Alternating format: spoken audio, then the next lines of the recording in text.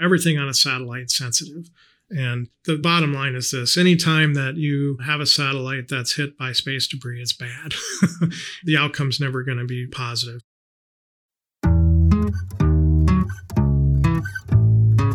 Welcome to another episode of Eyes on Earth. We're a podcast that focuses on our ever-changing planet and on the people here at AROS and across the world who use remote sensing to monitor and study the well-being of Earth. I'm your host, Steve Young. We've brought back our buddy Doug Daniels as our guest this week to continue our conversation on Satellites 101. Doug, again, is a principal systems engineer with the Aerospace Corporation at AROS. He also co-chairs the 2019 NASA USGS Sustainable Land Imaging Architecture Study Team for USGS. That group has been tasked with recommending how future Landsat missions should look and what they should be able to do. Well, we spent the last podcast talking about the basics of satellites, how big they are, how much they weigh, how high they fly. Now we want to talk about potential dangers that satellites could face when they're orbiting the Earth. Welcome back, Doug. Thanks. Good to be back with you. I've read that there's an estimated 128 million pieces of debris smaller than 1 centimeter in space as of January 2019. 900,000 pieces of debris from 1 to 10 centimeters and more than 34,000 pieces that are larger than 10 centimeters. Where in the heck did all that junk come from? Yeah, it's unbelievable, isn't it? And sadly, all that junk came from us. All that junk came from spacefaring nations that over the years have deposited broken, used up equipment, spent rocket stages, old satellites, or other artificial man-made debris. This is a tough topic for me because I've spent my whole career working in space systems and taking advantage of the kinds of things that we can do for space. And it's really unfortunate that the race to space and the value that we've gotten from these capabilities over the past decades has really come at the price of polluting this otherwise pristine environment. Today, the United States Air Force tracks tens of thousands of artificial objects that, as you were talking about, you went through some of those numbers, and we're talking about tens of thousands of objects that are 10 centimeters or larger, and those are the ones that we basically can detect, and there's estimated to be a whole lot more that are smaller. So for a satellite system like Landsat, how big of a concern is space debris?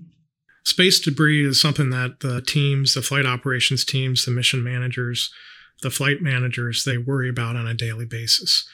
Avoiding any type of collision with an on-orbit spacecraft or another satellite or a piece of space debris, it's paramount to ensuring that doesn't happen. Not only would a collision with another object likely be mission ending, it would also further pollute that environment that we're talking about. That space debris all comes from somewhere, and collisions are one of those things that's really detrimental. You're able to track debris at a certain size. Again, what size is that, and how are they able to track that kind of stuff? As I mentioned, the U.S. Air Force is the one that predominantly tracks most of the debris that's in orbit around the planet. The kind of rough order of magnitude, if you will, of the size of object is 10 centimeters and bigger is where we are today. There's other capabilities that are being put in place. One's called the Space Fence, which would have the ability to detect objects that are much smaller. Make us space operators aware of many numerous objects that are smaller than 10 centimeters out there. But knowing precisely where those are, what their orbital trajectories are, is important. Do satellites ever get hit by space debris and survive it?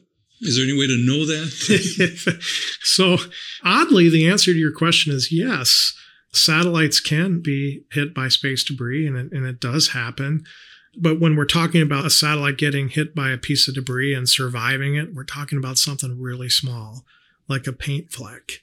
The types of closing speeds are really extraordinary.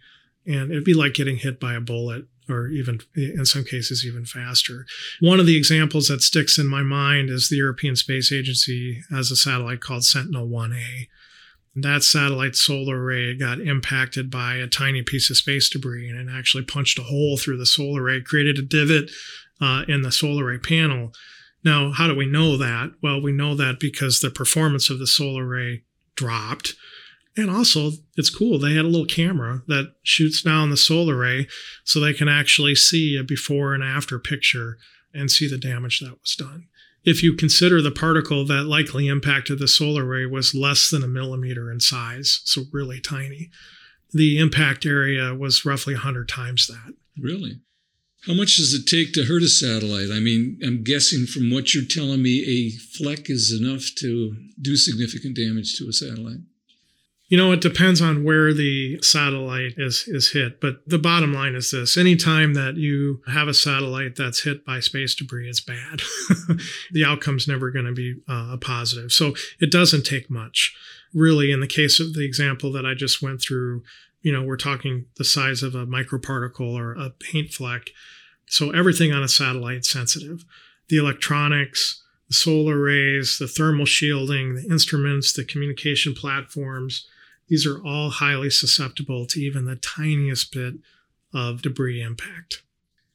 So where Landsat's at, are there many satellites in that orbit? And if there are, how do we keep satellites from running into each other? Where Landsat is in orbit is actually a fairly popular orbital space.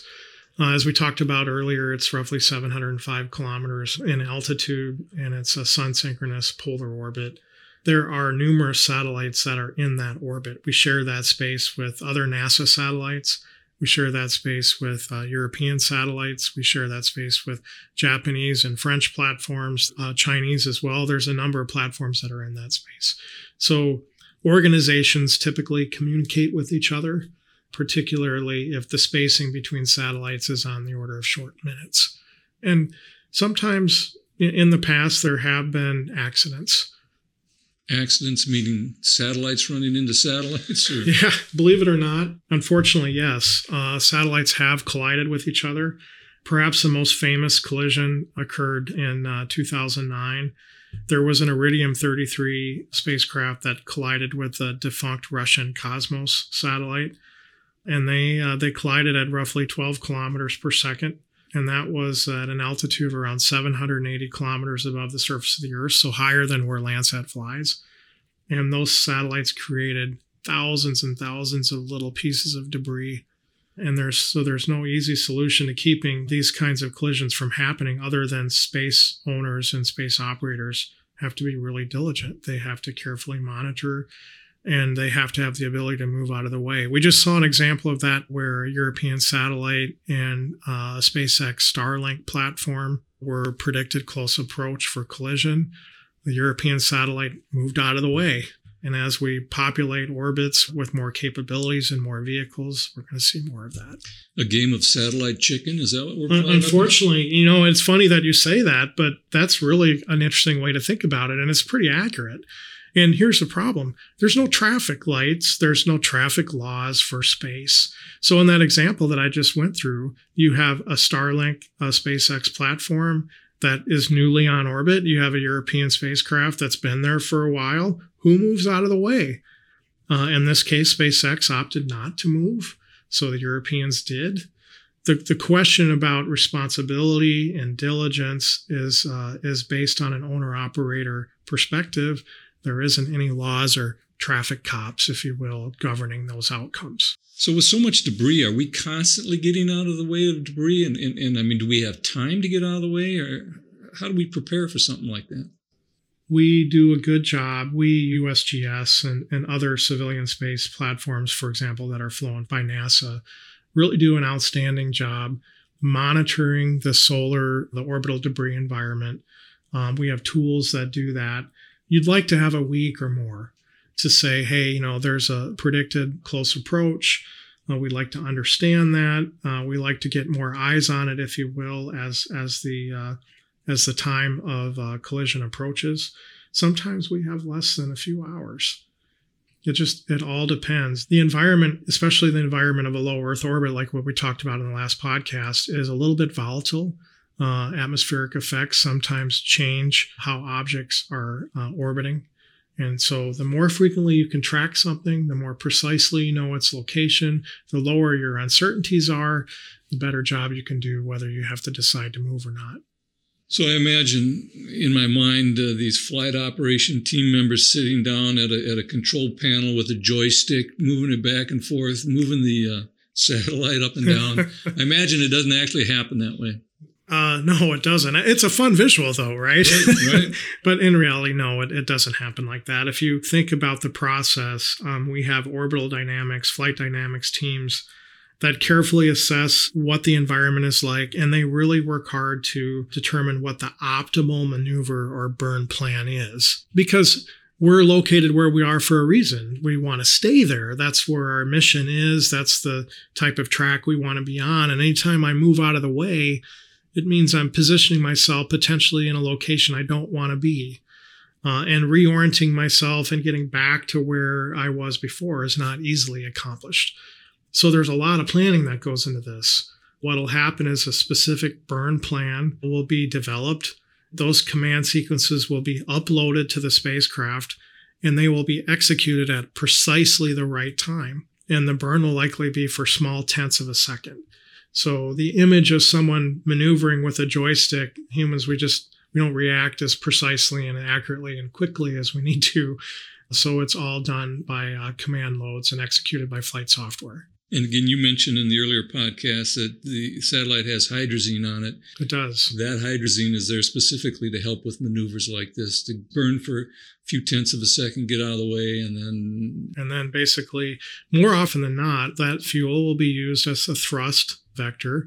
We'll change our delta velocity at the point in our orbit where it's most optimal to hopefully balance your mission specifications as well as get out of the way.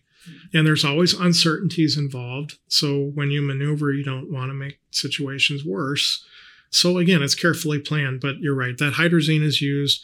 It's a little bit of a push, if you will, changes the velocity, adjusts the altitude a tiny bit, and then typically we'll stay there and we'll allow the gravitational pull of the Earth to kind of draw us back over time to where we'd like to be, assuming we can afford to do that. You know, one of the things I've wondered is, does the gravity not eventually pull it all into the atmosphere to burn up or not? It does, actually. It just takes a lot of time. So there's a lot of factors that are involved in how long it takes for a piece of debris to reach the Earth's atmosphere and essentially burn up. The lower an object is, the more drag there is, so the quicker it's pulled down. The object's ballistic coefficient, in other words, how it's shaped. Is it really aerodynamic, or is it a booster that's kind of got a broad side to it? All are factors. But it takes years, Steve. It takes years for something to essentially get pulled down and burn up. And in a lot of cases, greater than our lifetimes. So we're talking of in excess of 100 to 150 years for things in low Earth orbit to naturally decay. Has there ever been a conversation about sending robotic satellites up to clean up space debris? I mean, is that too science fiction-y, or is that... You know, absolutely not. It's not far-fetched. There's a lot of organizations that are giving a lot of thought to how to clean up the space environment. And those will all basically be robotic in nature. They're only far-fetched in the way that there's no good way to go about it in terms of a cost-effective way to collect a lot of debris. Space is still really a big place. So it's not like, your neighborhood garbage truck driving down the street and, making 10 stops in the span of a couple blocks. The types of distances we're talking about are substantial. So it's not easily done. So I guess my last question, Doug, is could there ever be a time when the space debris just gets to be too much? Some speculate that we're already on our way to too much. It's interesting. There's a well-known theory. It's called the Kessler effect, or maybe you've heard it called the Kessler syndrome. There was a NASA scientist. His name was Donald Kessler. And in 1978, he contrived of a scenario where the density of objects in low Earth orbit would be such that they would collide.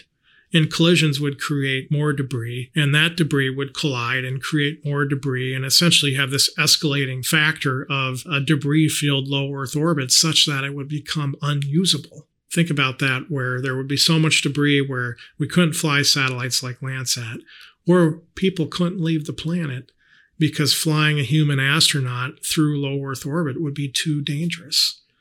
So we obviously never want to get there. And being responsible in space, understanding how debris is created, tracking space debris, responsibly operating vehicles, moving out of the way, avoiding collisions. Your very first question is, where did all this junk come from? Well, hey, it came from us. So we need to do some work about understanding what that means. I mentioned earlier SpaceX and Blue Origin. One of the reasons why I like what they're doing, I like where they're pushing technology, is because instead of leaving those rocket boosters in orbit, they're bringing them back down. They're landing them as they can, and then they're reusing them. So just think, over the course of a year, there might be 10 or 12 or 15 less boosters. And then in 10 years, there's 150 or 200 less boosters. And none of them collide with anything. With it seems small, but over time makes a difference. And that's what we need to do more of.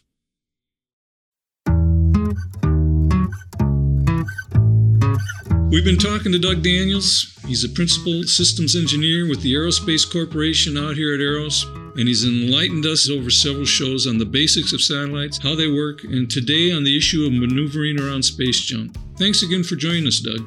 You're welcome. Thank you. We hope you come back for the next episode of Eyes on Earth. This podcast is a product of the U.S. Geological Survey, Department of the Interior. Thanks for joining us.